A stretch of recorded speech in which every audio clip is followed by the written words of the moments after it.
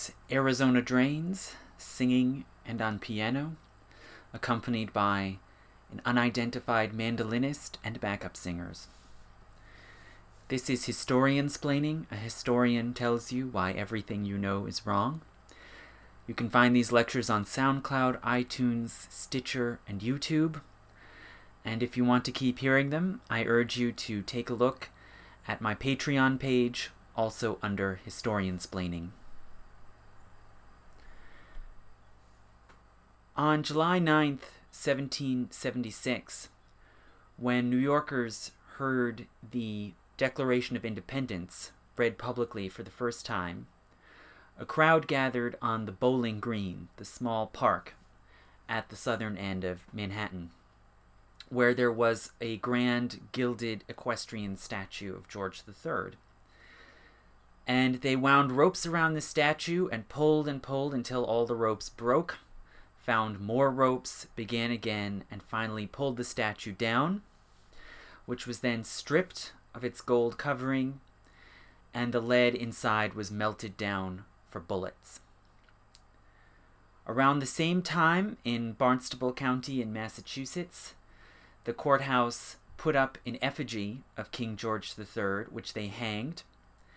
They then took the effigy down, burned it, and buried the ashes in the ground.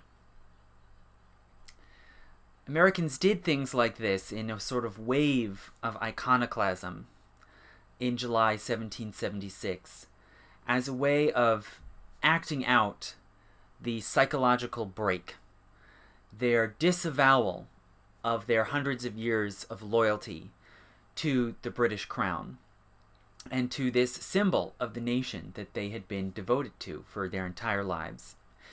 And they violently attacked those symbols as a way of trying to extirpate the old loyalties and the old attachments that they probably still felt.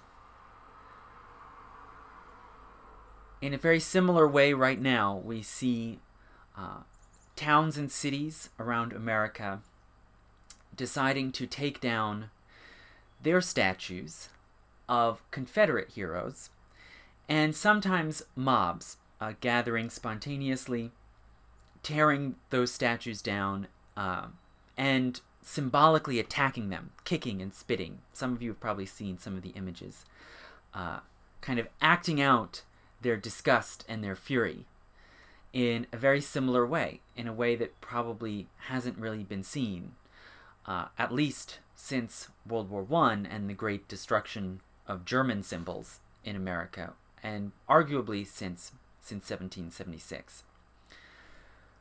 Statues are meant to be psychological symbols as well as political symbols. There's really no separation between the two. Statues tend to represent sort of the psychological loyalties underpinning politics. So, what are we to make of this wave of iconoclasm that's happening in America right now? Well, that's a very complicated question, but we have to stop for a few minutes and see if we can actually understand the history underlying these statues and other symbols, why they're there, where they came from. And as part of that, understanding what the Confederacy was. Where did it come from? What was it all about? And this is a difficult historical subject because it is such a political flashpoint.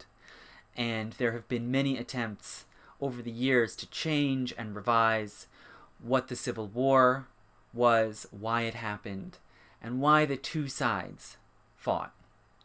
It's still very much a matter of confusion. But if we look back at the historical record, at the evidence that we have, we can get some answers. So I'm going to talk a bit about how did the Confederacy come into being? What were the political forces at work? What did it stand for in the eyes of Confederate citizens and soldiers themselves? And how has it been represented since then? And this story really should begin at least back in 1776, when the Declaration of Independence was read, and when Americans were producing all kinds of speeches and letters and pamphlets proclaiming belief in natural rights, the rights of man, as Thomas Paine said, the equality of all men before the law,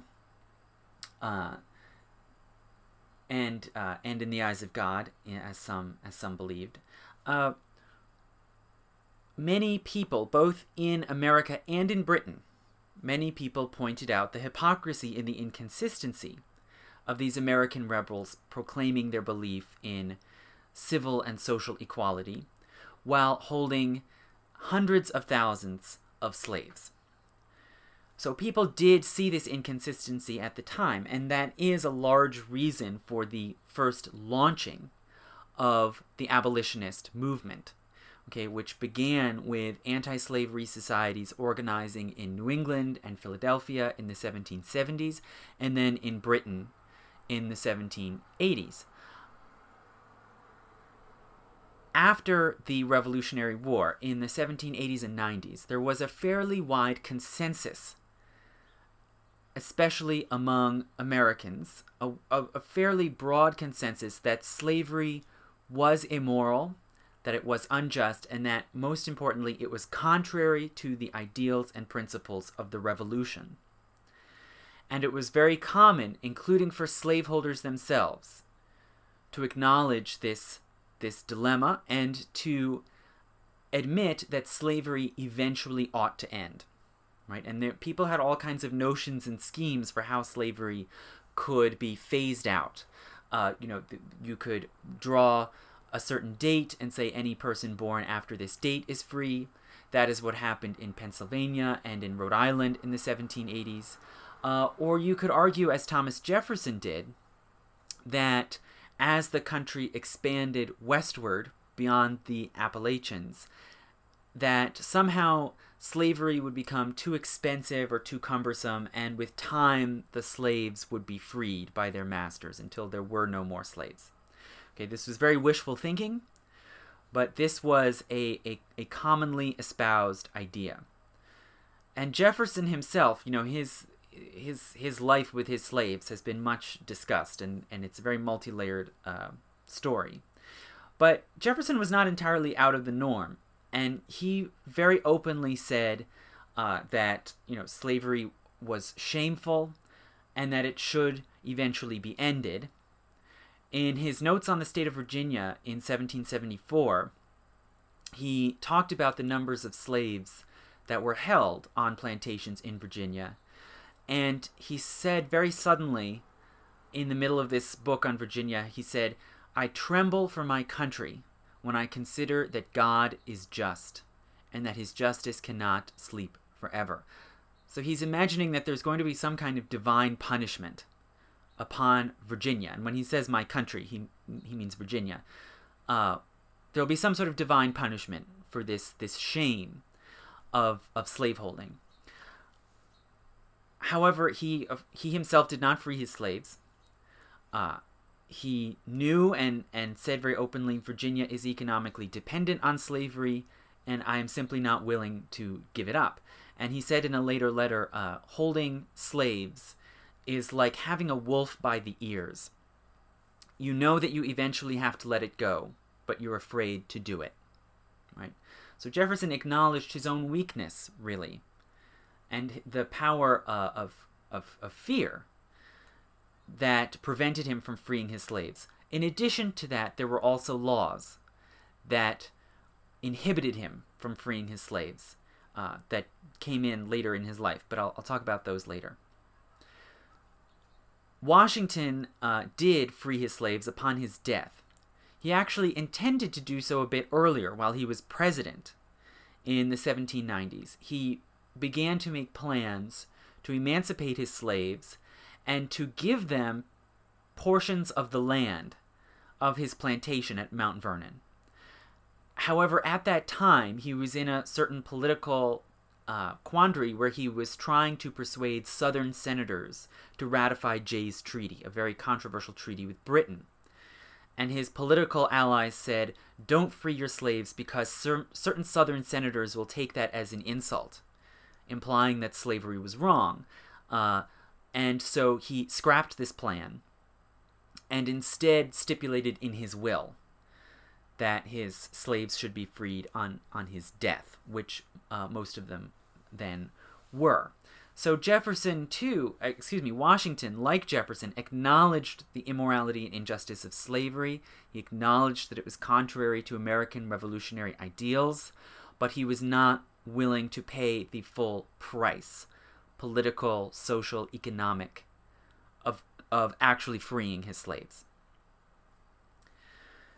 So if you had looked around America in the late 1790s, or even as late as 1800, it could seem, credibly, as if slavery was on its way out. And there were a number of reasons why this was true.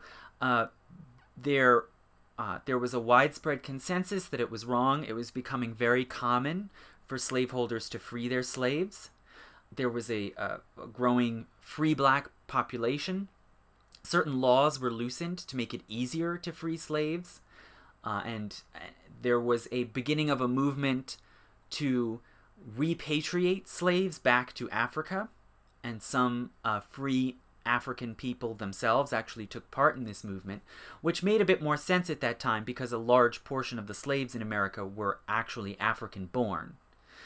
And there was the revolution in Haiti, where slaves actually violently rose up and overthrew slavery, which sent shockwaves of fear through much of North America, but encouraged a lot of people to take further steps to free their slaves and to try to bring about the eventual end of slavery in order to prevent that kind of revolution from happening in North America.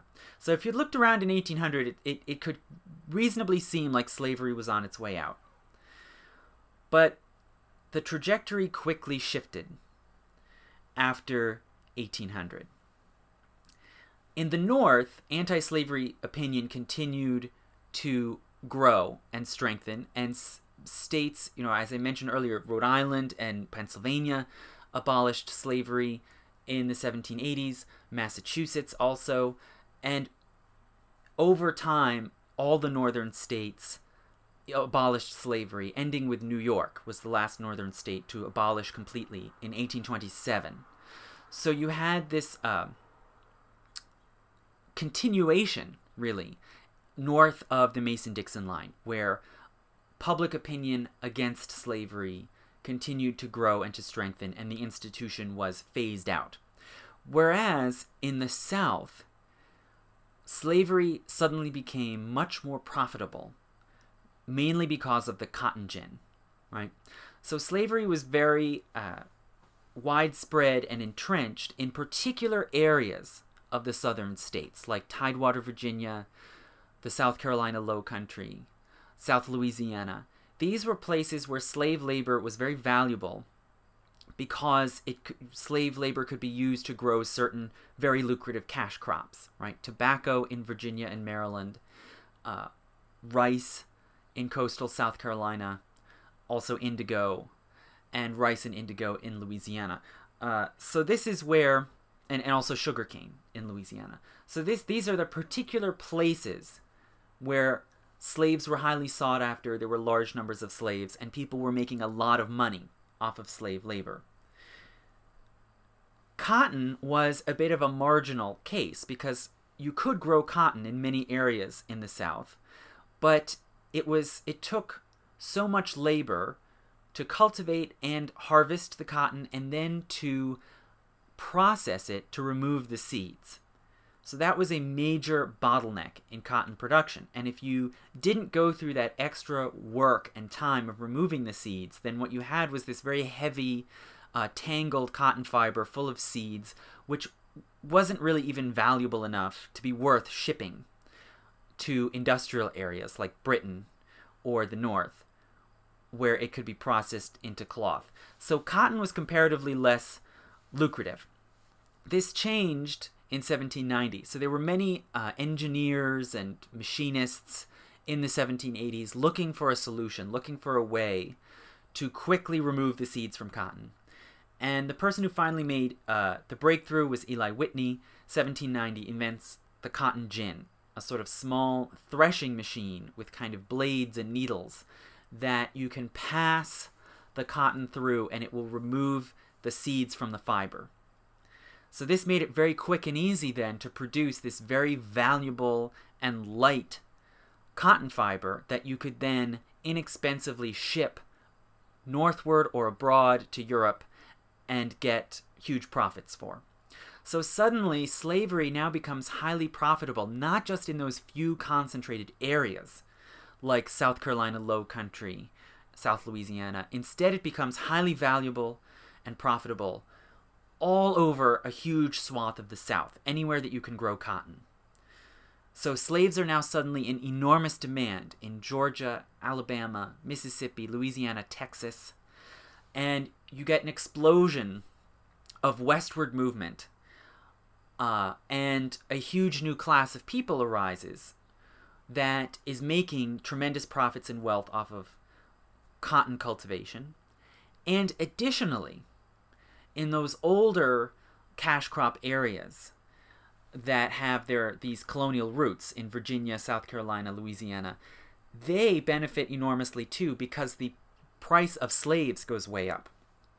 So they start making money basically by breeding and farming slaves and selling them into the internal slave trade, where they then are put to work in the new cotton plantations. So the number of slaves in the United States increased from about 700,000, a little less than 700,000 in 1790, to over 1.5 million in 1820. So the number of slaves more than doubles within about a generation. And as I said, slaves are highly valuable on the market. It is very profitable to breed slaves, to trade slaves, and to use them to produce cash crops. By the mid-1800s, a slave who was able to do work, an able-bodied adult slave, was worth about the same amount as a house. So this was something, they were valuable enough that your whole life savings of a middle-class person could go into owning a slave. And consequently to this, as slaves became more and more valuable, it became less common for people to emancipate their slaves, and many states actually tightened their laws to discourage slave emancipation, right? So there was a reversal, where now the laws become very restrictive as people see the slave population grow, and they don't want to lose that valuable commodity that's such an important part of the economy, and they don't want a population of free blacks. They don't want free African Americans who might encourage slaves to flee or encourage slave rebellion and so on. So the laws become more restrictive, and this is part of why Jefferson didn't free his slaves, other than a few of them, was because he was heavily in debt, and after 1806 it became illegal to free your slaves if you were in debt, because those slaves were collateral that were worth a lot of money, and it was considered sort of cheating your creditors to free your slaves in that situation. So by about 1820 or so, definitely by 1820, the states where slavery is still legal, which are all south of the Mason-Dixon line, other than New York, which is a holdout, these states develop more and more of a sectional consciousness. And they see that their views and practices regarding slavery are diverging more and more dramatically from the North, right? Whereas the North has continued in this trajectory of sort of discouraging and phasing out slavery, in the South it's become more entrenched and more important socially and economically. Southerners begin to refer to slavery as their peculiar institution. And this is an important phrase. You've maybe heard it before, but the meaning is important. So peculiar didn't just mean odd or out of the ordinary, the way we use it today. Peculiar, more at root, means distinguishing, a thing that is unique to something, right? So you could say, blonde hair and blue eyes are peculiar to Northern Europeans, right? They're not something that shows up in other populations around the world. Well, likewise, Southerners began to speak of slavery as our peculiar institution, in the sense that it is what defines us and distinguishes us from the rest of the country. They began to put forward more and more of a positive good argument, the notion that slavery was not just sort of a necessary evil, and it was not something to be ashamed of. It was actually good. It was good for civilization and prosperity, and the African people were somehow better off or better or suited to being slaves. They also made biblical arguments that that slavery is sanctioned by the Bible, and this was very important at a time of religious awakening in the early 1800s. And in particular, Senator John C. Calhoun of South Carolina really helped to shape this sectional consciousness of the South, and argued that the South needed to use particular constitutional strategies to protect their interests within the larger country. And Calhoun was a senator, and he saw the Senate as the crucial institution through which the South could protect its sectional interests through strategies like the filibuster. So that even if the majority opinion in most of the country tended to be anti-slavery, the South would still maintain its and protect its interests. And an early sort of eruption of this sectional conflict between slave states and non-slave states was in 1820 over the question of whether the Missouri Territory should be admitted to the Union, and if so, should it be a slave state or a free state. And Jefferson saw this intense controversy about Missouri in 1819 and 1820, and he said, this is a fire bell in the night. It's a warning that the controversy between the regions about slavery is only going to keep intensifying, and he believed that it would eventually lead to war. So Jefferson foresaw this, and so did others from the North, like John Quincy Adams, believed that eventually the controversy over slavery was going to lead to a war.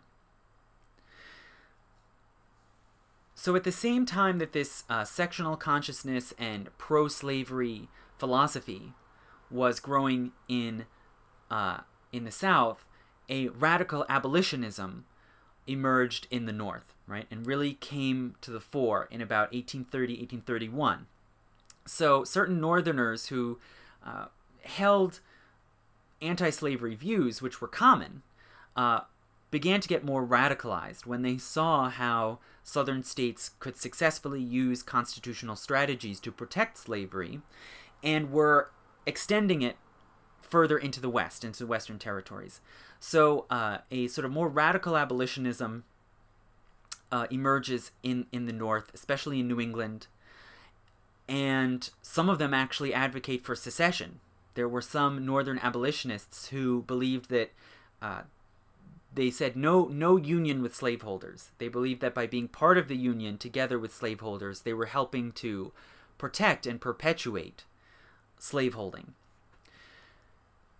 This abolitionism and this increasing anti-slavery mindset in the North fit into a larger free labor ideology, right? So the North was beginning to industrialize, and it was becoming a more urban industrial society as time went on. And there was a great deal of inequality, there was a great deal of poverty in the North, and criticizing slavery served in part to help cover over and sort of distract from the this inequality and poverty and unrest that you could see in the North. It was a way to sort of point to something in another part of the country. And if you attacked slavery, it reinforced this idea that society is just as long as workers are free and they're working for wages and they can freely engage in employment or not. It sort of it justified that worldview if you cast slavery as the sort of one unacceptable outlier. Many of them saw slavery as a national embarrassment. You know, Great Britain abolished slavery throughout its empire in 1834. And Britain was the main, trading partner of the United States, and increasingly the United States looked more and more like a sort of backwards country that was in danger of becoming a pariah country, as it not only kept slavery, but as slavery grew and extended throughout the continent. There also was a wing that emerged, especially in the 1840s, of Democrats and political moderates in the North who were not necessarily abolitionist. They didn't necessarily think that slavery had to be immediately abolished throughout the country, but they did want to contain slavery within the places where it currently existed, and they didn't want to see it extended into the Western territories, right? So this free soil thinking emerges during the controversy over Missouri, and it becomes bigger and more powerful and attracts more followers. And a lot of the people who advocated for free soil, they weren't necessarily abolitionist, they didn't necessarily believe in equality, but rather they thought that the opportunities presented by those Western territories would be lost to white Americans if slavery was allowed in the Western territories. So it would drive down wages, and it would gobble up land that could otherwise be used by white settlers. So there were some of these free soilers in the North, especially from about 1840 onward, who opposed slavery, or at least opposed the extension of slavery into the West for different reasons from the abolitionists. This controversy over slavery in the West really becomes the big, burning argument and fight between the North and the South from the 1840s onward. And there's a huge uproar in Congress in 1846 over the Wilmot Proviso. You may have heard that phrase maybe in high school history. The proposal that a Northern congressman put forward, saying that if and when we go to war with Mexico, which was looking increasingly likely, and seize that territory in New Mexico and Arizona and so forth from Mexico, those territories should all be free territories, no slavery allowed. And this caused a huge uproar and division between Northern and Southern congressmen that then had to be sort of suppressed and sidelined during the Mexican War. But it didn't go away. And finally, in 1854, the Kansas-Nebraska Act was passed, which allowed for the possibility of slavery being extended into the Kansas and Nebraska territories, also Western federally administered territories. And this reopened this controversy with a new intensity. The Whig Party didn't have a clear position. They had largely acquiesced in the Kansas-Nebraska Act. So they didn't have a clear consensus one way or the other on how they felt about the extension of slavery into the West. So the Whig Party collapsed, disbanded, and in its place the Republican Party was founded in 1854. And the Republican Party is a big tent coalition of anti-slavery people, abolitionists, free soilers, and basically the whole range of people who disapproved of the idea of slavery being extended into the Western territories. So the Republican Party is the first viable national anti-slavery party, although they're not all abolitionists. Now, just a brief comment on why was this question of the extension of slavery into the Western territories so crucial? Why was it such a big deal? Well, from the Northern point of view, they didn't want to see slavery continuing to expand. They didn't want to see the Western lands gobbled up by big slaveholding planters. For the South, it was both an economic question and a question of principle. So it was an economic question because slaves were enormously valuable and people were making a lot of money off of trafficking slaves. mainly because there was always more Western territory to move into and bring under cultivation. And if that was closed off, if you said, okay, west of the Mississippi or west of Missouri, no more slavery, then the value of these slaves would diminish, right? If you didn't have always this more territory to keep colonizing, right? And we need to be aware that, we may have this image today of sort of the old South, people really attached to their plantations and their land. That's actually not historically true. Most planters were very mobile. They moved from one piece of land to another. They were land speculators. And most of the wealth that they had was not in the form of land, it was in the form of slaves, right? So planters, especially cotton planters, moved very frequently and quickly, taking their slaves with them, speculating in land, and producing cash crops as they went. So the prospect of closing off slavery in the Western territories was economically a problem for slaveholders. In addition, it was a question of principle. Okay, let me see if I have my quotations. Okay, so it was a question of principle, and a judge in Mississippi who was commenting on the Republican Party and the rise of this anti-slavery party said, quote, "The first act of the Black Republican Party will be to exclude slavery from all the territories, from the District of Columbia, the arsenals, and the forts, by the action of the general government. That would be a recognition that slavery is a sin, and confine the institution to its present limits. The moment that slavery is pronounced a moral evil, a sin, by the general government, that moment the safety of the rights of the South will be entirely gone." So what this judge is spelling out is that it was unthinkable for Southerners to allow slavery to be prohibited in the Western territories, because to allow that would be to acknowledge there was something wrong with slavery. And by this time, so much of Southern society and the Southern economy was rooted in slavery that was simply out of the question. And that's why this conflict, this sectional conflict, kept escalating.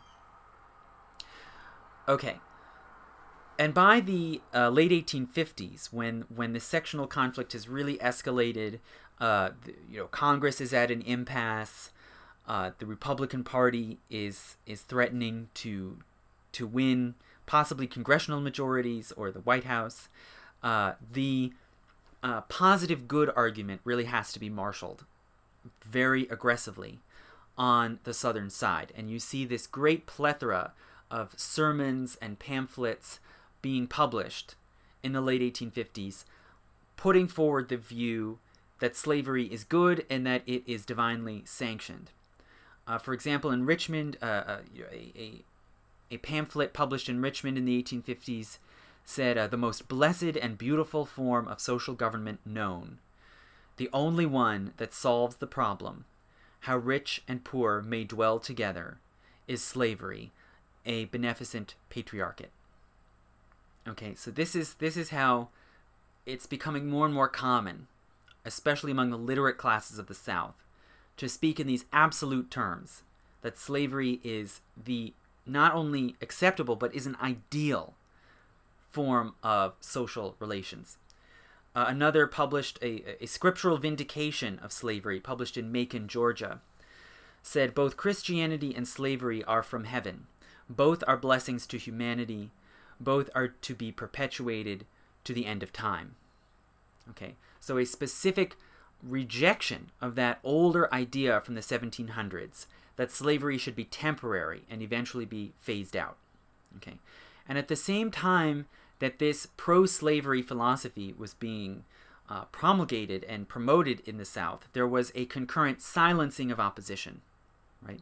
So there had always been Southerners who criticized slavery in various ways, who believed that it should be phased out, or who were actually abolitionist. But more and more, those people were silenced by mob actions, right? Paramilitary attacks, attacks on printing presses, and by gag laws. right? So it became illegal to print or circulate anti-slavery documents in the South. And you might say, well, hold on a second, that's against the First Amendment. Well, at this time, the Supreme Court held that the Bill of Rights only applied to the federal government, right? It only says Congress can't abridge freedom of speech. It doesn't say states can't do it, right? So the common understanding was that states can do whatever they want within their borders. So there were these gag laws preventing people from speaking or writing against slavery that were instituted more and more in the 1820s, 30s, 40s. And important abolitionists like the Grim K sisters from South Carolina, James G. Birney from Kentucky, were basically chased out. They were sort of ostracized, intimidated, threatened, silenced, and moved north.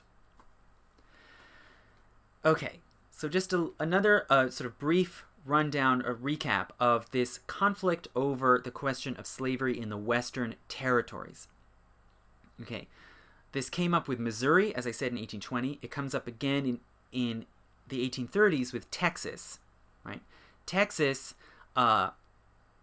declared its independence from Mexico, right? So American settlers, illegal immigrants in Texas, declared independence, created the Texas Republic, an independent sovereign state, and Texas then sought to join the United States as a state. But northern congressmen and senators rejected this idea. They did not want to see another slave state, which would supply more pro-slavery senators into the Senate. They wanted to prevent the balance from being tipped in favor of slavery. So they reject treaties that seek to admit Texas into the Union. Because these northern senators can block the ratification of the treaty, which takes 2/3 of the Senate, instead Congress simply passes a joint resolution by majority vote through the two houses that annexes Texas. Unconstitutional. There are sort of, wacky fringe radicals in Texas who say Texas is really an independent country because it was never constitutionally admitted into the Union, and really they have a point. it may be moot at this point, but technically speaking, that is true. Again, with the Wilmot Proviso in 1846, which concerns New Mexico and Arizona, and the other territories that the U.S. wants to take from Mexico. It comes up again in 1850 when you have with the gold rush, you have a wave of American settlers into California. The population is now big enough. They want to create their own state and be admitted into the Union as a free state, right, without slavery. And this time, Southern senators object and say, we don't want to allow California to become a free state, and put 2 senators into the Senate who will be anti-slavery. So they have to work out a solution, and certain, elder statesmen in the Senate are able to work out a complicated compromise where basically California can be admitted into the Union as a free state if the federal government also passes a fugitive slave law, which supersedes all the various state laws around the country dealing with what do you do with runaway slaves. Are they criminals? Do you imprison them? Are they property? Do you send them back to the master? Do you let them go? Under what conditions? What do bystanders have to do if they know about a runaway slave? All of those various decisions that different states have made about how to deal with runaway slaves are all superseded by this fugitive slave law, which basically says, they must be returned to their masters, and anyone who doesn't help to return a runaway slave is a criminal. Okay, it criminalizes bystanders. And the fugitive slave law, this really inflames the anti-slavery feelings in the North, because A, it is imposing this pro-slavery position throughout the country. It threatens to, criminalize bystanders who want nothing to do with the matter. And it clearly, it has no respect for states' rights. The fugitive slave law runs roughshod over states' rights as they were understood at the time in favor of a single national policy that had been demanded by the southern states. Okay, so right away we should see that this notion that, well, the South favored states' rights doesn't hold up. Okay, the South was perfectly fine with a strong central national government imposing policies throughout the country, so long as it protected slavery, right? The substance of the controversy was slavery. Okay. Still, even with the fugitive slave law, which, created huge opposition and outrage in the North, still the admission of California into the Union meant that the Senate was now tipping towards the anti-slavery side.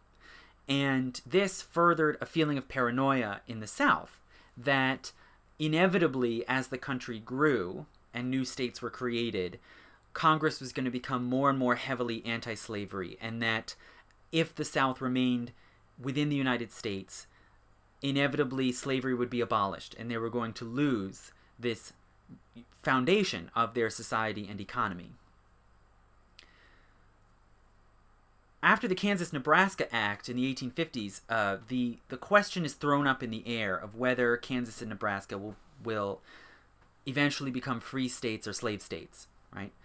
And the question of whether those territories become free or slave states could possibly determine the future of slavery throughout the country, right? If those become, say, for example, free states and send 4 anti-slavery senators into Congress, slavery is probably doomed. So people from all over the country begin flooding into Kansas, right?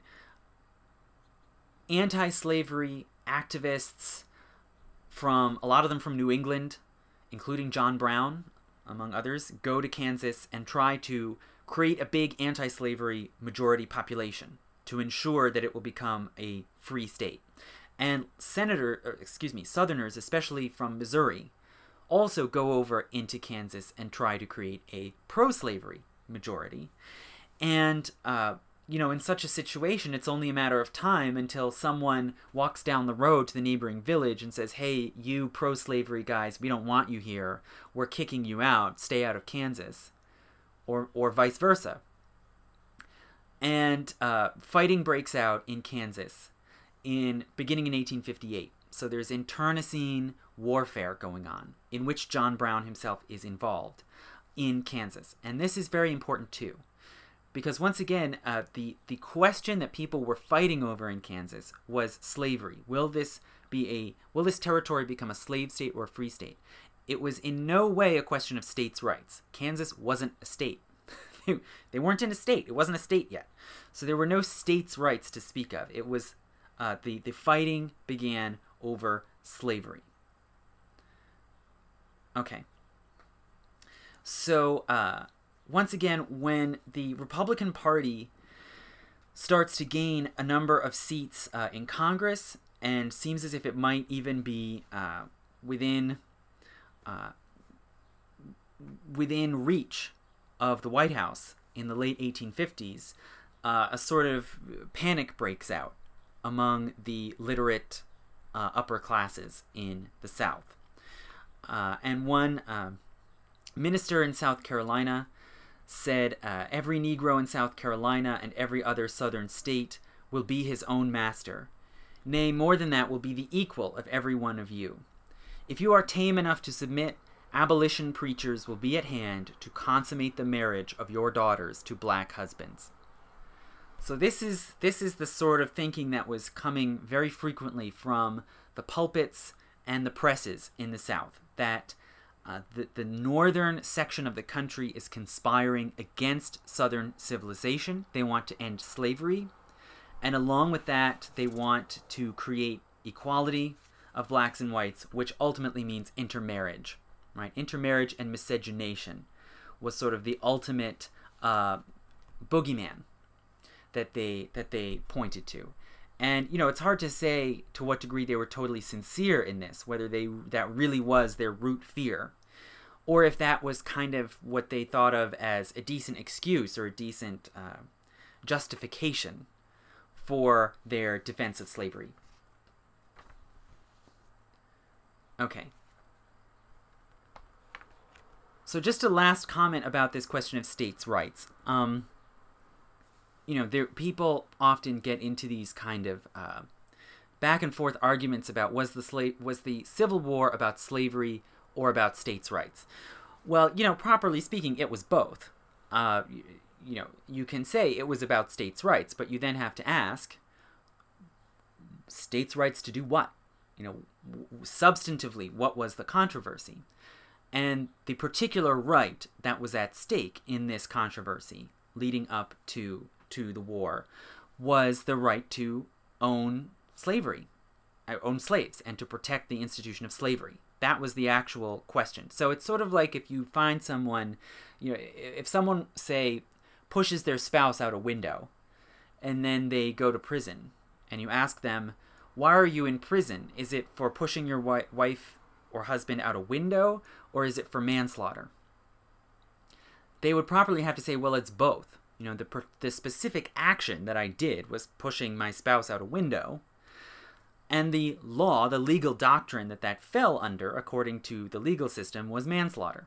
Right? Well, likewise with this question of the Civil War.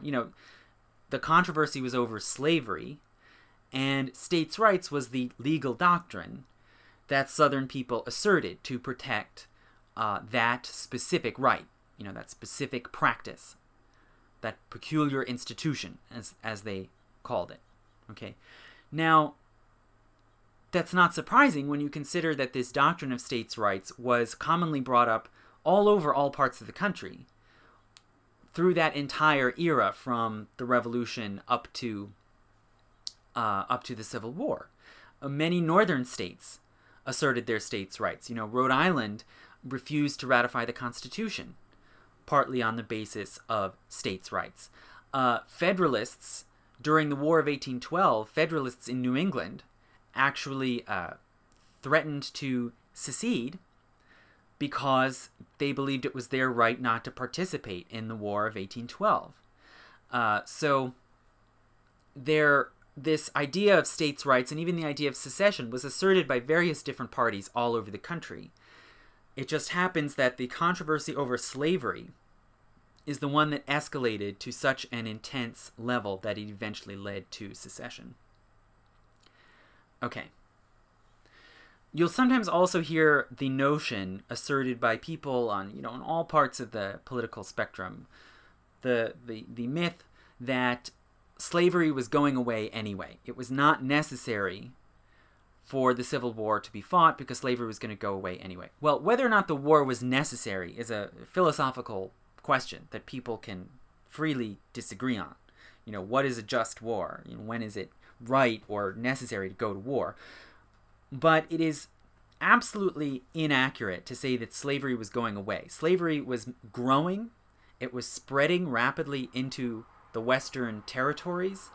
The number of slaves was increasing. By 1860, there were almost 4 million slaves in the United States. So again, it more than doubles in that generation from between 1820 and 1860. It again more than doubles. So the number of slaves is multiplying. It's spreading into new areas where it had not been seen before. And the Southern upper class was very wealthy and very powerful, and had a great, inordinate degree of political power in the country. And many Southerners proposed and pursued schemes of extending American sovereignty southward into Latin America and the Caribbean, and spreading American slavery into these territories as well. The Pierce administration in the 1850s made preliminary moves to try to annex Cuba and enable American planters to move slaves into Cuba.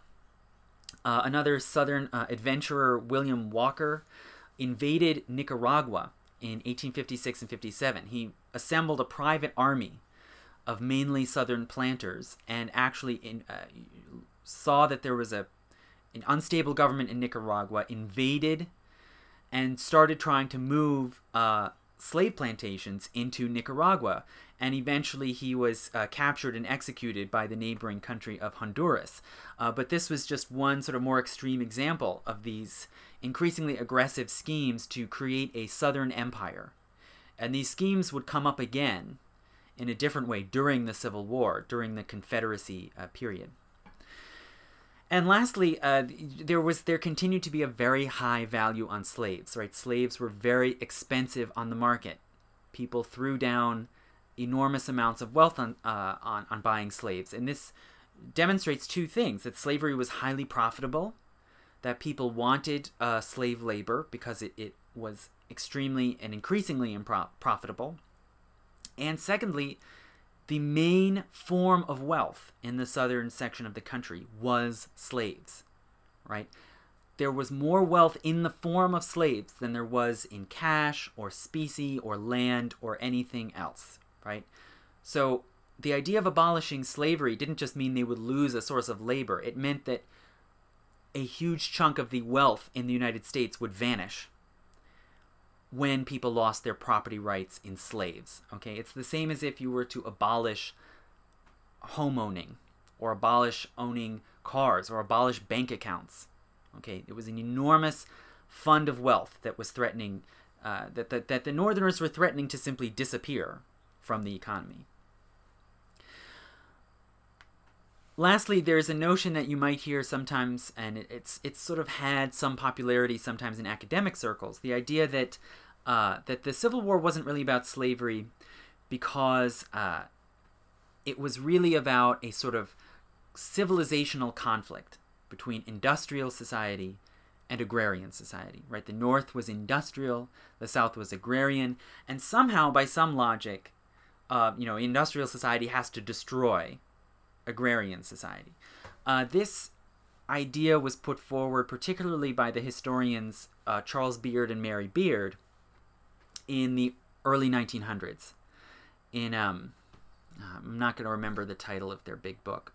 Sorry, I can't remember it. But it's something like, the conflict of civilizations. It's something like that. And they use this kind of half-baked Marxism to say, well, the North was in a sort of different stage of civilizational development, and so they had to destroy the agrarian society of the South. I've never seen an explanation of why, industrial society has to destroy agrarian society. What is the mechanism there? And more importantly, Northern industry at this time was, for one thing, it was very dependent on the Southern plantation economy. The biggest and fastest growing industry in the North, as in Great Britain, was textiles, right? Cloth. And the raw material that they were getting was cotton grown by slave labor in the South. So Northern industry and Northern industrialists tended to be very pro-slavery because that was how they were getting all that cheap cotton fiber, was from slave labor. And in particular, New York, by 1860, New York was the biggest industrial city. It was a major textile industrial city, and it was the most pro-slavery city in the North, right? It's where the Democratic Party was strongest. It's where there was a lot of pro-slavery sentiment. And during the Civil War, we'll see that the politicians sympathetic to the Confederacy were elected in New York because Northern industry, especially in New York, was dependent on Southern slave labor. Now, aside from this, it's simply not true that the North was industrial and the South was agrarian. That's just not an accurate description. The North was still mostly rural and agrarian, right? And when we look at places in the North like, Vermont or Minnesota that were intensely anti-slavery and pro-union during the war, they were also overwhelmingly agrarian. Right? Okay, farmers in Vermont who joined the Union Army were not doing it because they were industrial workers. And likewise, the South was not entirely agrarian. Okay, the South was mostly agricultural, but there was also growing and prosperous industry in the South, particularly in Richmond and New Orleans, which were both significant industrial cities, rapidly growing industrial cities, and there were factories and mills particularly in Richmond, that were run on slave labor. There's no reason you can't have slaves work in a factory. If you've got the guards and the guns and the barracks, then you can make slaves work in a factory, and that was done. And there was no notion that the industrialization that was beginning in the South was somehow inimical to slavery in principle. So this idea, that Beard and Beard put forward, I'm sure there are many virtues and many good points in their work, but this idea has not held up. But it was taken up, especially in the 1920s, by a sort of movement of Southern apologists who wanted to kind of recast the Civil War and say it wasn't really about slavery, it was about something, anything else. But that does not hold up to scrutiny. Rather, Northern industry and Southern agriculture were symbiotic and interdependent. Okay. Even people that were not in the textile industry in the North were often producing tools, chains, all sorts of materials and implements to supply the massive slave plantation complex in the South. If you're in an area of the country where the land is extremely valuable because of cash crops, you're going to devote all the labor and all the land you can to producing those lucrative cash crops, and everything else you're going to need to import. And that's largely why, industries in the North and in Britain were making so much money as well, was because they were supplying the slave economy in the South. Okay. So having said that, let's talk a little bit about the 1860s and the period of the war itself. So Abraham Lincoln wins election to the presidency in 1860. Lincoln was not exactly an abolitionist. He didn't believe that slavery had to be abolished immediately, but he was a Republican. So this was the first, victory in the White House for this new party, and he did believe that slavery had to be contained within the places where it currently existed. It should not be allowed to extend into the Western territories. The election of Lincoln, not his taking office, not his policies, but the election of Lincoln triggers what's called the Secession Winter, where now the Southern radicals, who were called fire eaters, who had been calling for Southern secession for years, they now get a new sort of vindication and credibility because of the election of Lincoln. And their argument has a new power now, a new weight to it. Their argument that if the South stays in the Union, inevitably there will be an anti-slavery majority, and slavery will be abolished. Okay, so various states start to pass sort of preliminary resolutions saying that they are willing to entertain the idea of secession as long as other states join them, right? As long as they're not alone in it. And various states appoint commissioners, sort of like internal diplomats or ambassadors, to go around to other slave states and encourage them to join in a secession movement. Okay, and we can see a lot of these commissioners made similar sorts of arguments, and they often made not only pro-slavery arguments, but explicitly racial arguments for racial superiority. For example, an Alabama commissioner to Kentucky said, "We must protect the heaven-ordained superiority of the white over the black race." Right? This is what they believed was under threat. The first state to actually secede was South Carolina in December 1860. So again, this is after Lincoln is elected, but before he's taken office. South Carolina secedes, and they put forward a declaration of secession explaining why, kind of mimicking the Declaration of Independence. And South Carolina declares, I'll read you a few passages here of what the South Carolina government says as their rationale for why they have to secede. They said the reason was, quote, "the action of the non-slaveholding states. Those states have assumed the right of deciding upon the propriety of our domestic institutions, and have denied the rights of property established in 15 of the states and recognized by the Constitution." Right, so that right of property is the right to slaveholding. They have denounced as sinful the institution of slavery. They have permitted an open establishment among them of societies, this means abolitionists, whose avowed object is to disturb the peace and elloign the property of the citizens of other states. They have encouraged and assisted thousands of our slaves to leave their homes, and those who remain have been incited by emissaries, books, and pictures to servile insurrection.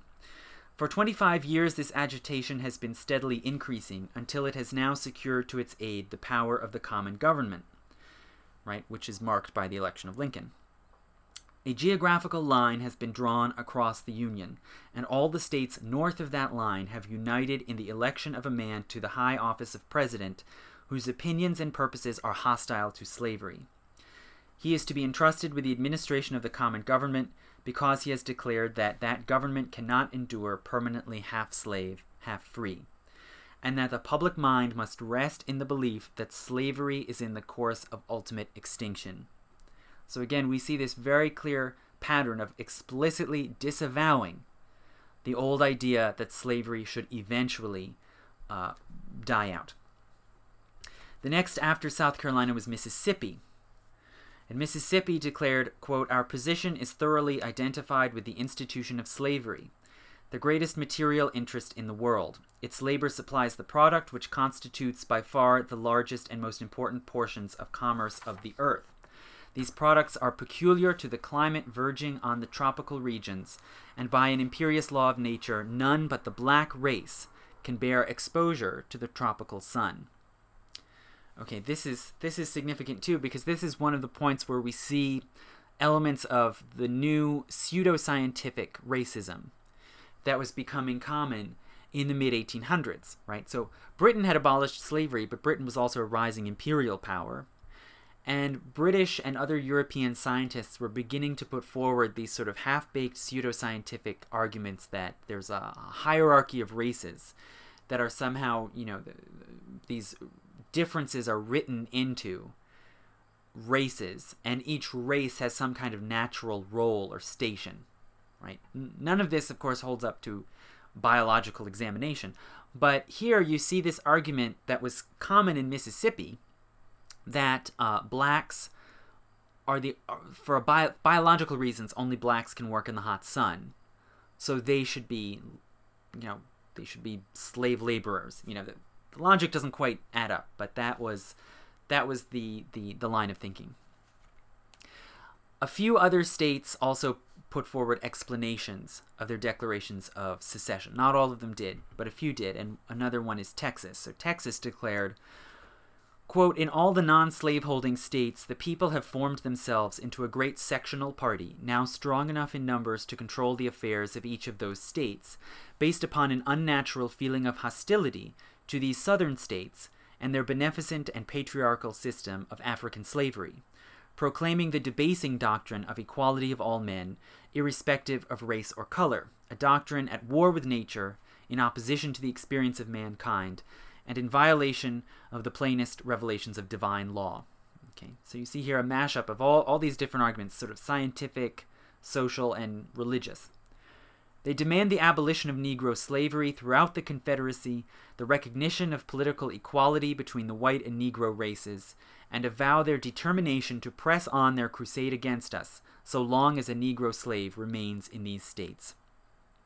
We hold as undeniable truths that the governments of the various states and of the Confederacy itself were established exclusively by the white race, for themselves and their posterity, that the African race had no agency in their establishment, that they were rightfully held and regarded as an inferior and dependent race, and in that condition only could their existence in this country be rendered beneficial or tolerable. Okay, so for one thing, it's not accurate that Africans played no part in the creation of the United States, as this Texas Declaration is alleging. That is historically inaccurate. Now, beyond that, notice that they're creating a sort of complete tapestry of arguments, which includes both the propriety of slavery and the inherent inferiority of the African race and the opposition to race mixing or equality of the races, right? So this sort of more complete philosophy of white supremacy is now, being put forward in these declarations to justify slavery itself and secession. Okay.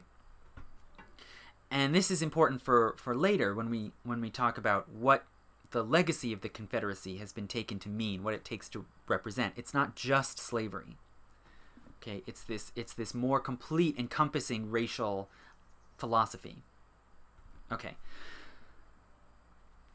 After these various states, including South Carolina, Mississippi, Alabama, had seceded, they then begin to, ally together and prepare to form a confederacy, right?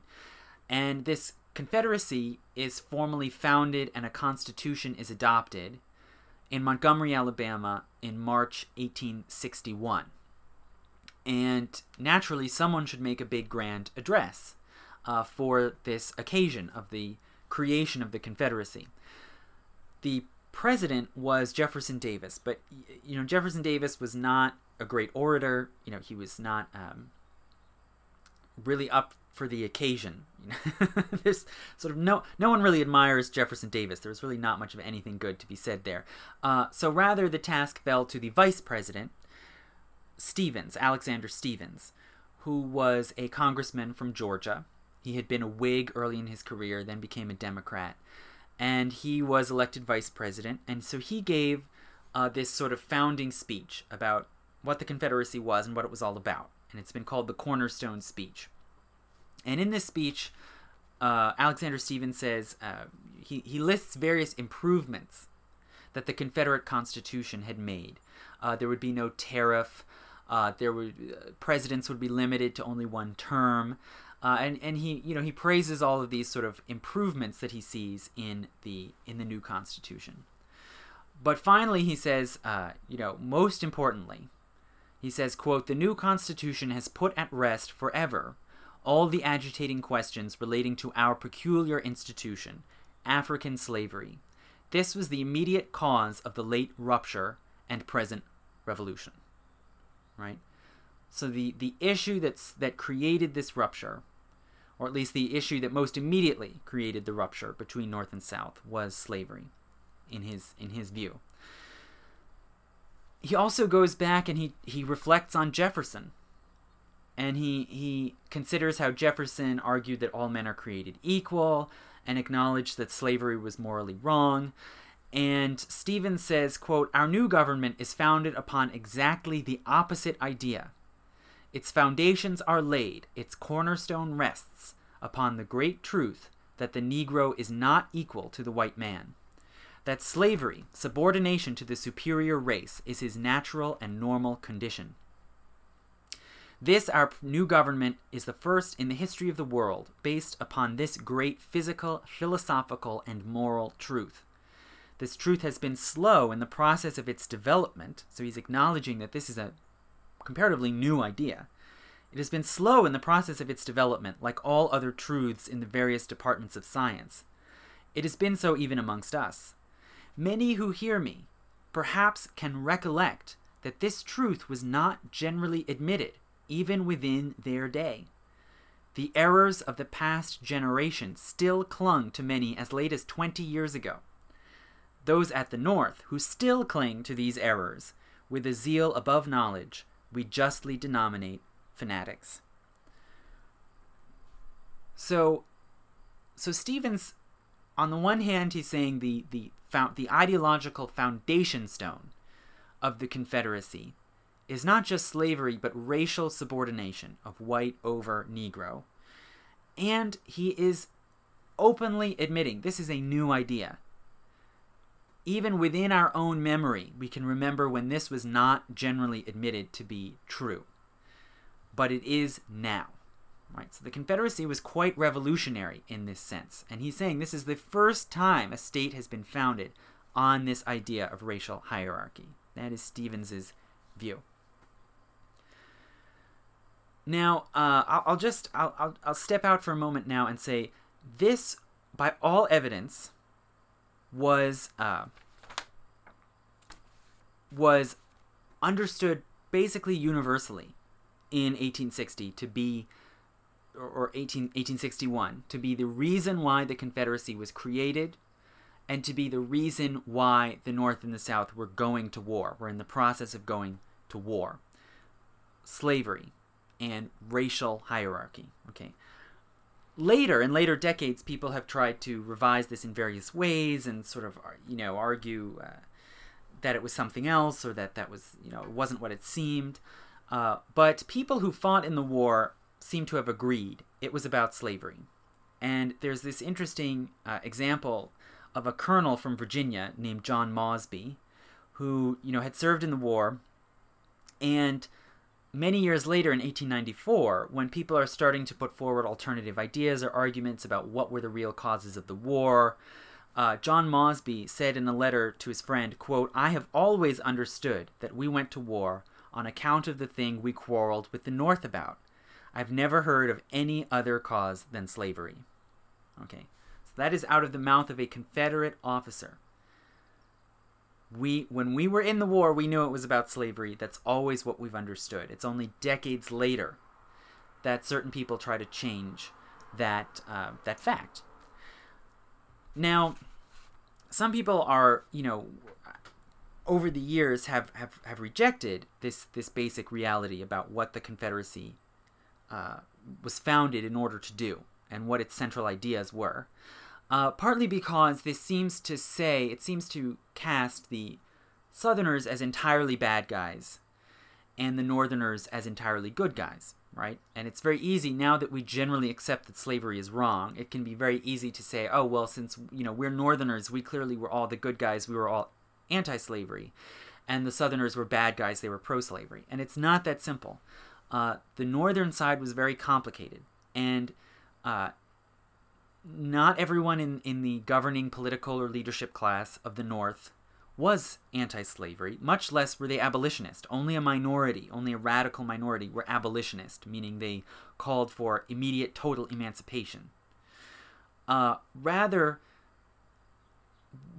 there was a great groundswell of support for the war effort in the North, following the firing on Fort Sumter. So that was the first point where the Confederacy demanded that Union troops leave Fort Sumter in South Carolina. And when they refused, they began to attack the fort.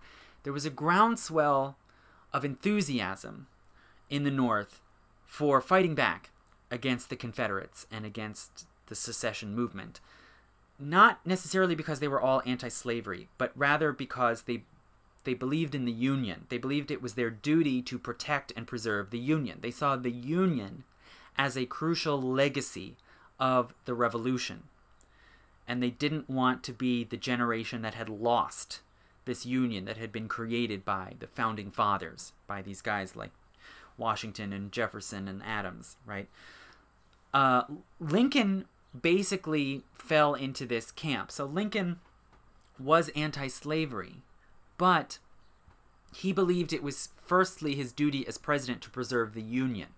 He believed that was his first responsibility over and above any questions about slavery. And that's why, he's often quoted saying, if I could save the Union without freeing a single slave, I would do it, right? Which he did say.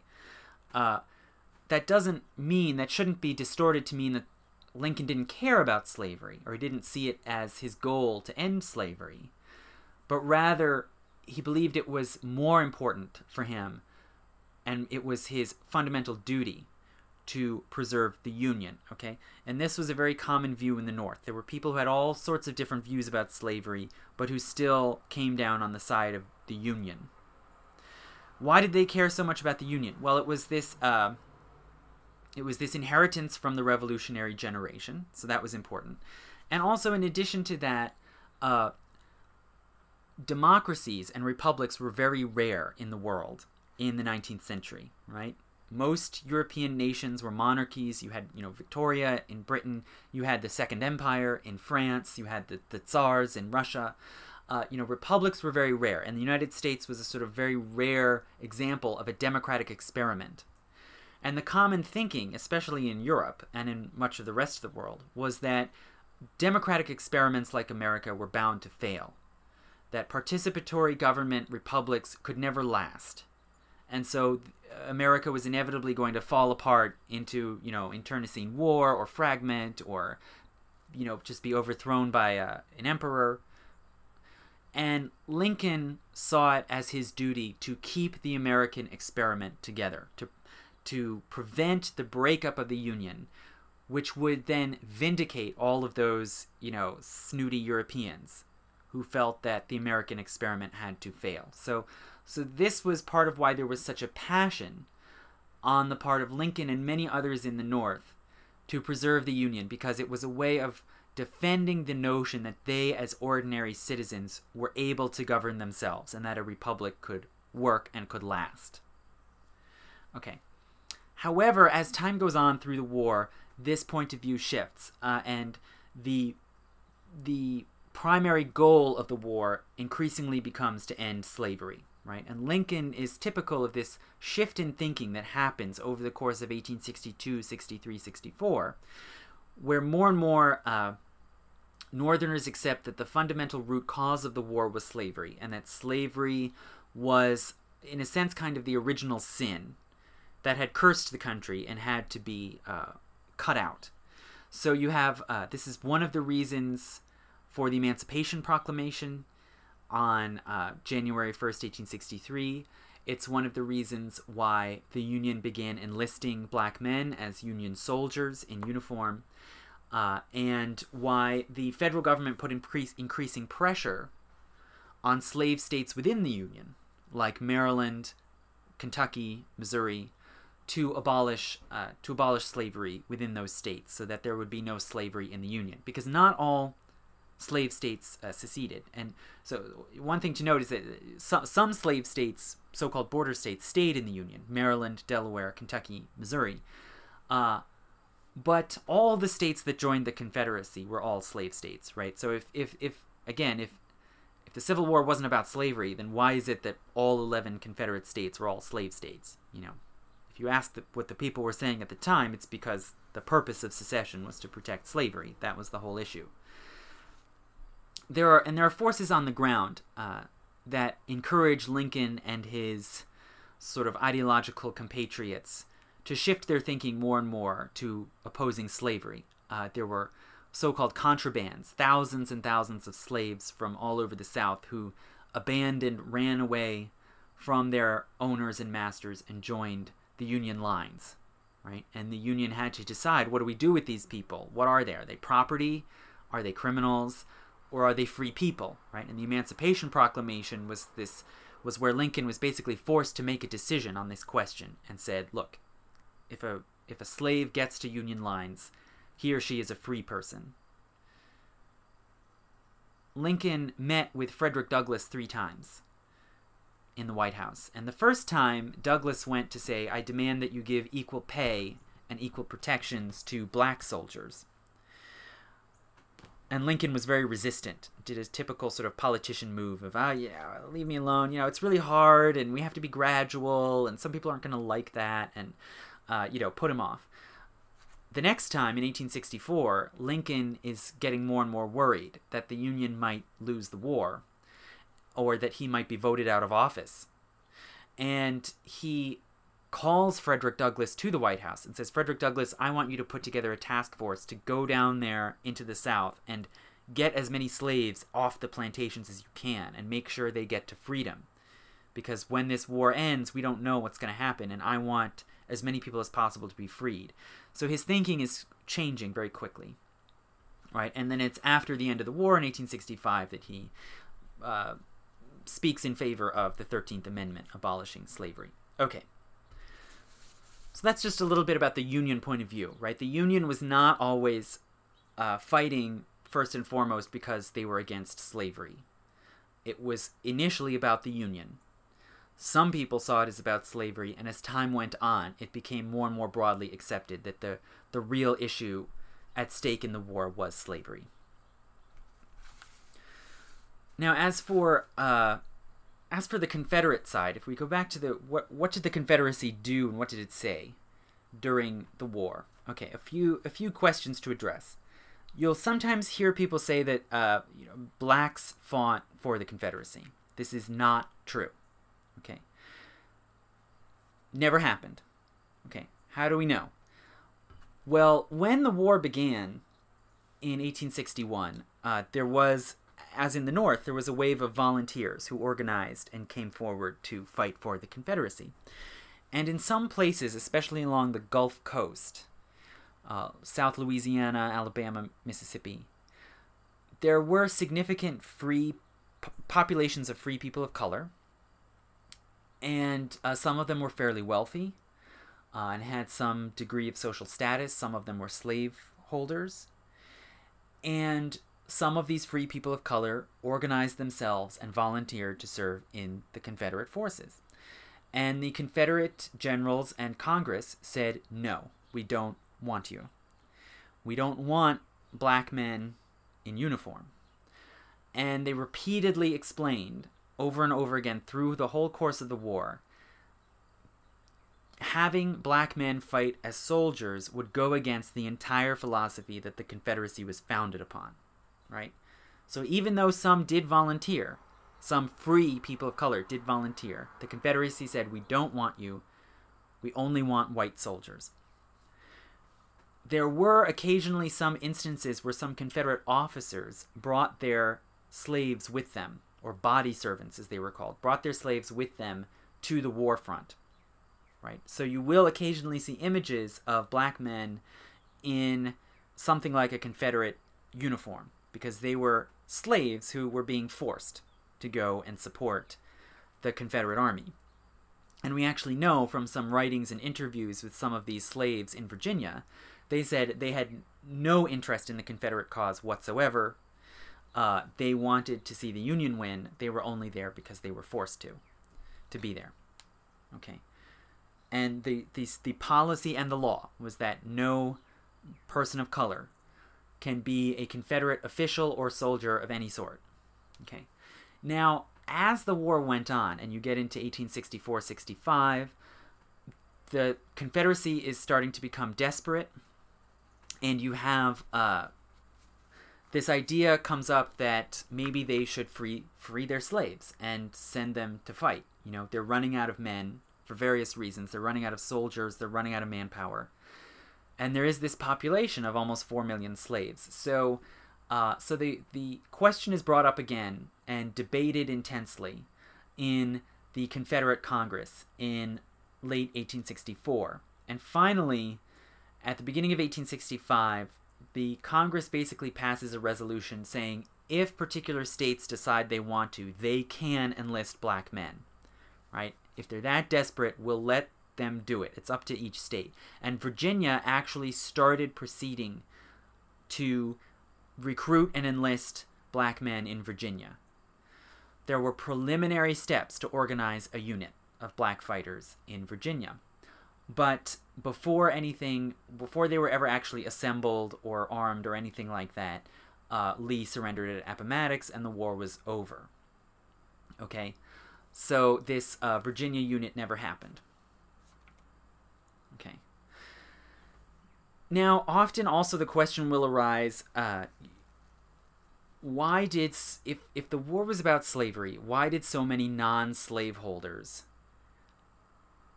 support the Confederacy? And why did so many non-slaveholders fight for the Confederacy? Which is a very good question. There are a number of answers to that question.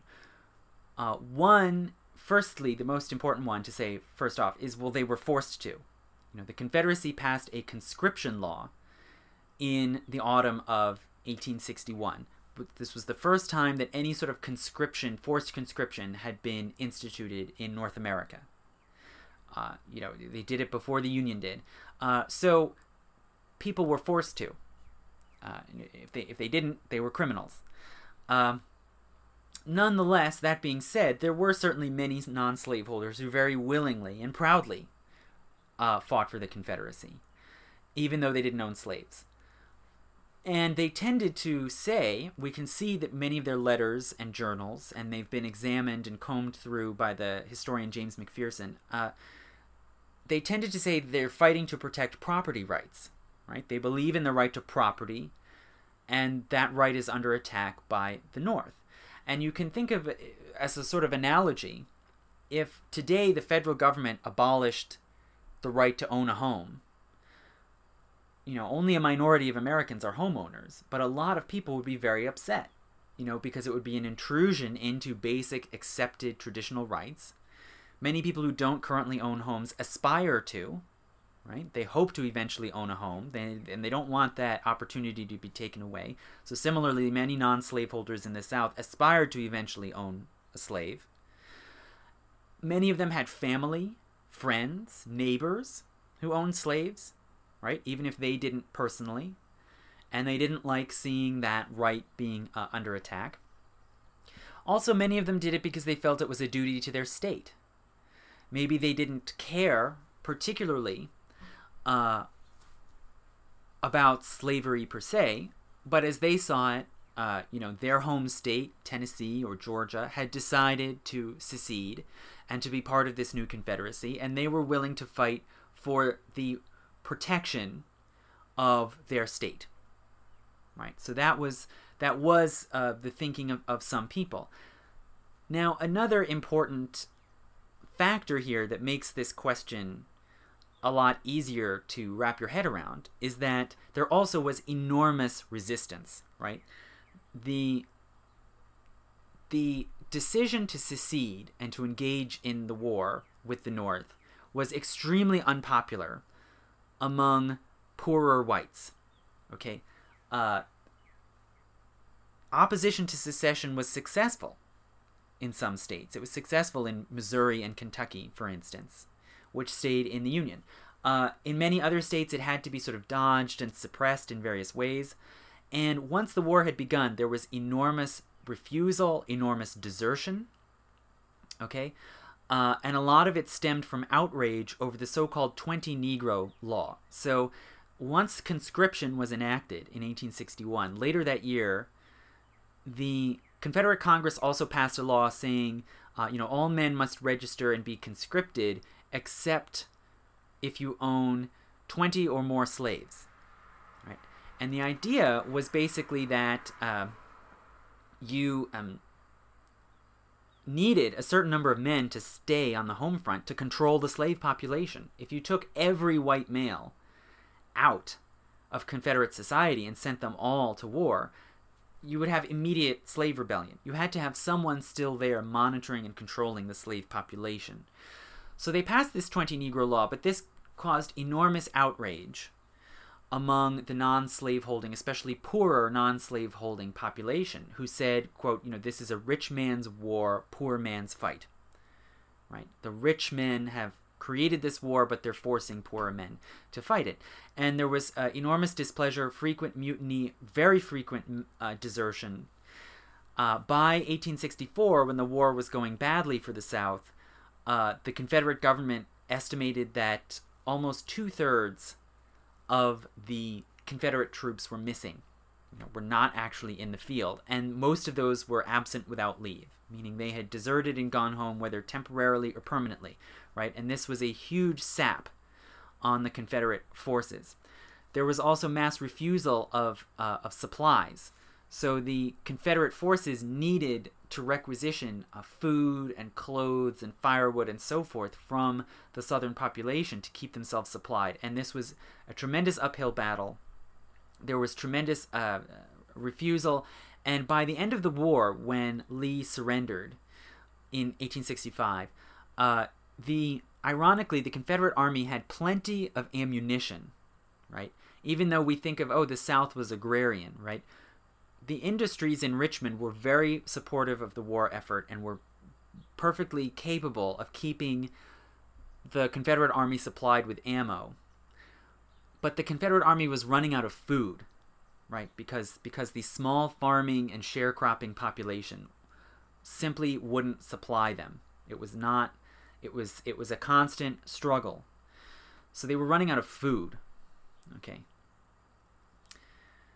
Additionally, there were very large swaths of Confederate territory that were actually Unionist, where most of the people remained loyal to the Union, and that were for all intents and purposes, still part of the Union. You see this in certain areas of Tennessee, in certain areas of South Louisiana. You saw, mutiny, refusal to support the Confederacy, people continuing to fly the American flag. There are various reasons why, economic and political reasons why these certain regions were Unionist. But the biggest Unionist region was the Appalachians, right? The Appalachian Mountains running right through the middle of the South. Unionism was very strong in western North Carolina, in eastern Tennessee, northeastern Alabama. Why? Because there were very few slaves in Appalachia, right? Slavery was not a large part of the economy or social structure in the mountains. And so the Appalachian region remained largely Unionist, and this is actually the origin of the state of West Virginia. West Virginia started out as simply the western counties of Virginia that didn't support secession. So they actually held a convention in Wheeling and seceded from Virginia. And they then joined the Union as the state of West Virginia, right? So the very existence of the state of West Virginia is a testament to the division, the regional division in the South over secession. Okay. So the war ends in 1865 with Lee surrendering to Grant at Appomattox in Virginia. And from this point on, Reconstruction begins, right? So this period when the South, various states in the South, were occupied by Northern troops, were treated temporarily as occupied provinces without the right to vote in Congress. Okay. Reconstruction, again, is a time of great controversy. There are many, fights over questions of infrastructure, fiscal policy, whether to readmit these southern states and under what terms. But the big issue that people continued to fight over was the role of the freed slaves in society, right? So under Reconstruction, the slaves were recognized as citizens. They were able to vote. They were able to hold office. They elected governors and senators. There was a great sort of flowering of black civic life during Reconstruction. And the radical Republicans who controlled Congress, especially in 1866, 67, 68, in that period, were very insistent that the federal government and federal troops had to protect the blacks from reprisals, from violence by the Ku Klux Klan, and protect their right to vote and their rights to citizenship. So this situation where blacks are actually able to vote and participate continues through the 1870s and 1880s, but gradually certain white Southerners sort of beat back and suppress black participation in politics. So beginning with Mississippi in 1874, Mississippi pursued the so-called Mississippi Plan in 1874, which basically involved organizing paramilitary groups like Red Shirts, the Ku Klux Klan, to intimidate and attack blacks who tried to vote. Okay, and this wave of sort of pushing blacks out of politics, out of public life, continues through the 1880s. And again, Mississippi leads the way. In 1890, Mississippi adopts a new constitution, and this constitution uses all sorts of legal maneuvers like literacy tests and poll taxes, grandfather clauses, and so forth, to deny blacks the right to vote. Right? So this Mississippi Constitution of 1890 has this whole set of weird hurdles preventing people from voting, and it effectively stops any blacks from being able to vote. It also stops many poor whites from being able to vote. Okay, and this Mississippi model, beginning in 1890, sort of sets the stage for the Jim Crow era, the segregated era, in which you have this racially and class stratified society, right, where blacks have practically no legal or political rights at all. Poor whites have very little and often are prevented from voting as well. But the elite is able to stop poor whites and blacks from uniting together into a political movement by keeping them racially divided. Okay. And the bans on race mixing and so-called miscegenation, which had been passed in the early 1800s, are generally kept, right? And in some states, those bans on interracial marriage remain until the 1960s. Okay, so this period in the 1890s is where the Mississippi model is spreading, right? Segregation, denial of the right to vote, support for terroristic groups like the KKK. The 1890s is when that is becoming increasingly the model across the South. Okay, this is when the wave of Confederate monument building begins. Okay, this is where it first starts to become common to put up statues to people like Jefferson Davis and Robert E. Lee and Stonewall Jackson. And ironically, we know that Robert E. Lee, for one, was against this idea. In his view, he had helped to fight the war. They had lost the war. They had made a negotiated surrender to the Union. The Union had negotiated with them for terms of surrender, and subsequently, the Union government had pardoned the Confederate leaders, had pardoned Jefferson Davis, who went back into Congress, pardoned Alexander Stephens, who went back into Congress, pardoned Robert E. Lee, who became a president of a liberal arts college. They forgave this act of what was technically treason from the viewpoint of federal law. This, it was treason. They pardoned these Confederate leaders, and Lee felt that it was only right then to accept and recognize the authority of the federal government. And in his view, he didn't want any monuments. He didn't want Confederate flags around. He saw that as disloyal and dishonorable to the surrender agreement that they had made. Okay, but it becomes increasingly common in the 1890s and early 1900s, and especially it skyrockets after 1900. Okay, why in this period, about 1900 to about 1920, roughly, is the heyday when a lot of these monuments go up, when the Confederate battle flag is put into state flags, and so forth. Why then? Well, it was the inauguration of the Jim Crow and segregation era. It was a symbol of racial hierarchy. It was sending a message about who is in charge in the South and what their philosophy is. And also, after 1900, industry grew, and the United States was industrializing very rapidly, and there was a great deal of prosperity and growth after about 1900. And consequently, there was an increasing migration of Southern black people, and also poor white Southerners as well, migrating into the industrial cities, places like Memphis and New Orleans, and then moving north, Chicago, Washington, Baltimore, New York, right? And there was a campaign, especially in the South, there was a campaign to stop this migration, right? You didn't want to lose your cheap labor force. You didn't want to lose your sharecroppers. So there was a wave of there were lynchings, there were, nighttime attacks, cross burnings, and so forth, to try to stop people from moving.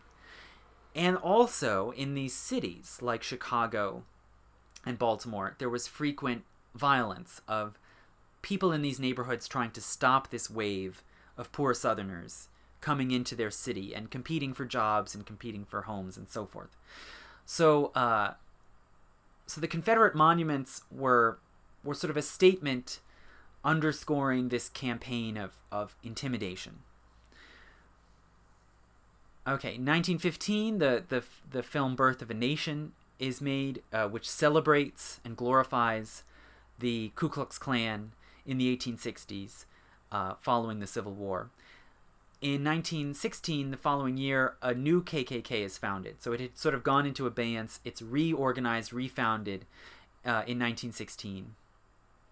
And this is especially a time of intense conflict because World War I has begun, right? So there is now a world war going on in Europe, and the United States is growing enormously and prospering tremendously from supplying the combatant powers, the belligerent states in Europe. So there's this tremendous, growth, burgeoning of industry, and it fuels not only black migration, but also new prosperity and opportunities for blacks. So the new KKK is largely organized to try to suppress this and to keep the hierarchy in place. 1917 and 18, the United States enters into World War I, and both white and black Americans serve in uniform, right? So now you have a large number, thousands of blacks, mostly from the South, going and serving the country abroad in combat. They come back at the end of the war, and they now feel that they deserve some respect and some status as veterans. Many of them go to their hometowns and walk around in their Union, their federal military uniforms, and they, simply break the taboos and act like, proud, equal men. And this triggers, in 1919, the so-called Red Summer, when there's a widespread campaign of lynching across the South, particularly targeted at black veterans, right? And it is aimed at ensuring that blacks don't move up in the social scale because of their military service. Okay. In 1921, there's a massive attack on the black neighborhood of Tulsa in Oklahoma, and it is destroyed and more than 100 people killed. So this is, again, the 1921 Tulsa so-called race riots, which really was just a destruction of the black neighborhood, is part of this wave of violence following World War I. Okay.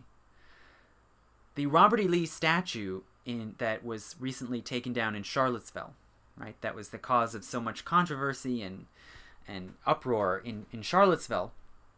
That statue was commissioned in 1917, right? So during World War I, and erected in 1924, right? So it is part of this campaign of intimidation and suppression during and following World War I. Okay. There's also been a lot of talk and reporting about Baltimore taking down its Confederate statues. Okay, when were those put up? They were put up in 1948. Okay, why 1948? It was on the heels of World War II, right? You have the same situation over again.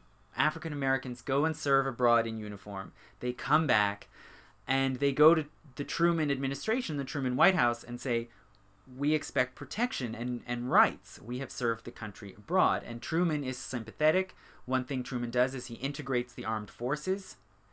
He integrates the armed forces in 1947. He tells the media that he sees this as an initial step towards eventually integrating all of society. And in response, Southern senators break away from the Democratic Party, form the States' Rights Democratic Party in opposition to integration. And Baltimore puts up these monuments in that year, in 1948. And furthermore, Baltimore in Maryland was part of the Union. Right? Maryland was a border state. It was a slave state, but it remained in the Union. More Marylanders fought for the Union than for the Confederacy. And Maryland abolished slavery in 1864 during the war. So why would you be putting up Confederate monuments in a city that wasn't a Confederate city? Well, it was as a political statement. And we have to remember that as we saw when we looked at the Confederate, the Declarations of Secession and the Cornerstone Speech, the philosophy that the Confederate leaders put forward was not just pro-slavery, it was pro-racial hierarchy, right? It was white supremacist. And so when you celebrate the Confederacy, even though the Confederacy lost and slavery was abolished, part of what you're doing is you're saying, well, I recognize that the Confederacy lost, I recognize that slavery is over, but I still believe there was something good that the Confederacy stood for. So what is that? What is the remainder when you subtract out Southern independence and slavery? The remainder is white supremacism, right? So that is what these monuments were intended to celebrate and to inculcate, was that aspect of the Confederacy. Okay. So that is a sort of overview of the history we need to understand in order to see where these symbols came from, right? Why they appeared in the particular places and times that they did. And we need to recognize that the Confederacy was explicitly created to defend slavery, and that honoring and commemorating the Confederacy serves, among other purposes it serves as a way of defending the idea of white supremacy, and that is the particular purpose that these particular monuments were created to reinforce. Okay. Now, a lot of people surely are not going to like this. You know, some people just like denial. They just like to say, well, no, it wasn't about slavery. You know, just this sort of denial and evasion, and you know, and that's not good, because it goes against recorded historical facts. But in a way, we can also see it as a kind of sign of progress, that today people who are attached to the memory or the symbols of the Confederacy are ashamed to say that it was about slavery. Okay? At the time, they were not ashamed. At a time, the people who created the Confederacy were not embarrassed at all. They were completely explicit and straightforward about what they were doing and why. So you can see that in a way as a kind of sign of progress, that views and values have changed. Additionally, many people won't like it because of what I mentioned before, that it can sound too simple and pat, that the southern side in the Civil War was bad and the northern side was good. And, you know, that's a philosophical question. You know, what makes you a good person or a bad person? What makes for a good cause or a bad cause? That's a philosophical question, not a historical question. But there is, I think it is valid to pause and to caution, to exercise caution and say, you know, if the fact that the Confederacy fought explicitly and expressly to defend slavery doesn't mean that all Northerners today should pat themselves on the back or should gloat and assume that therefore they're the good guys. And furthermore, it doesn't mean that if you oppose Confederate symbols in the public square, or that you try to take down Confederate symbols in the public square, that doesn't mean that you should, you know, gloat and just assume that you're more virtuous or better than anybody else. And I will point out that you know, we can condemn the symbols of slavery that are around us today, and that's perfectly fine. But slavery itself has not gone away. Okay, slavery is still widely practiced around the world. There are today more slaves in the world than there have ever been before in history. And there are estimated to be around 60,000 slaves in the United States today. Possibly around 5,000 in Great Britain and around 60,000 in the United States. What are we doing about that?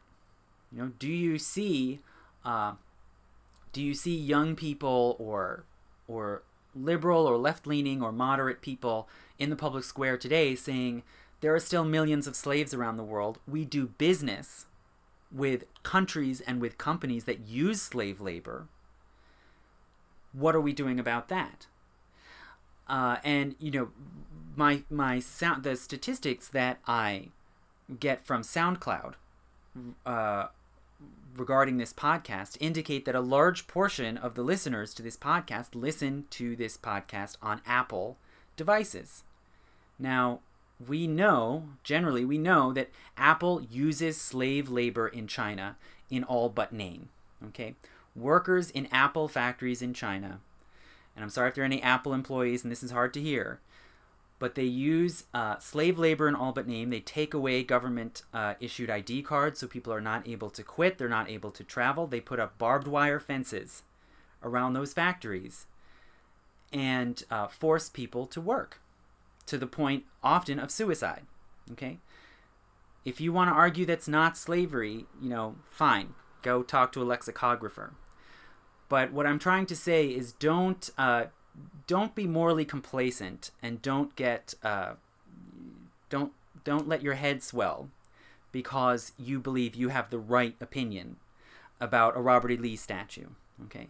Look at your own life and your own choices in the world today. Okay? So thank you so much for listening.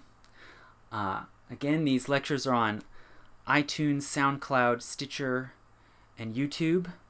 If you can offer any support and make it possible to keep making these lectures, please look at my Patreon page, also under Historiansplaining.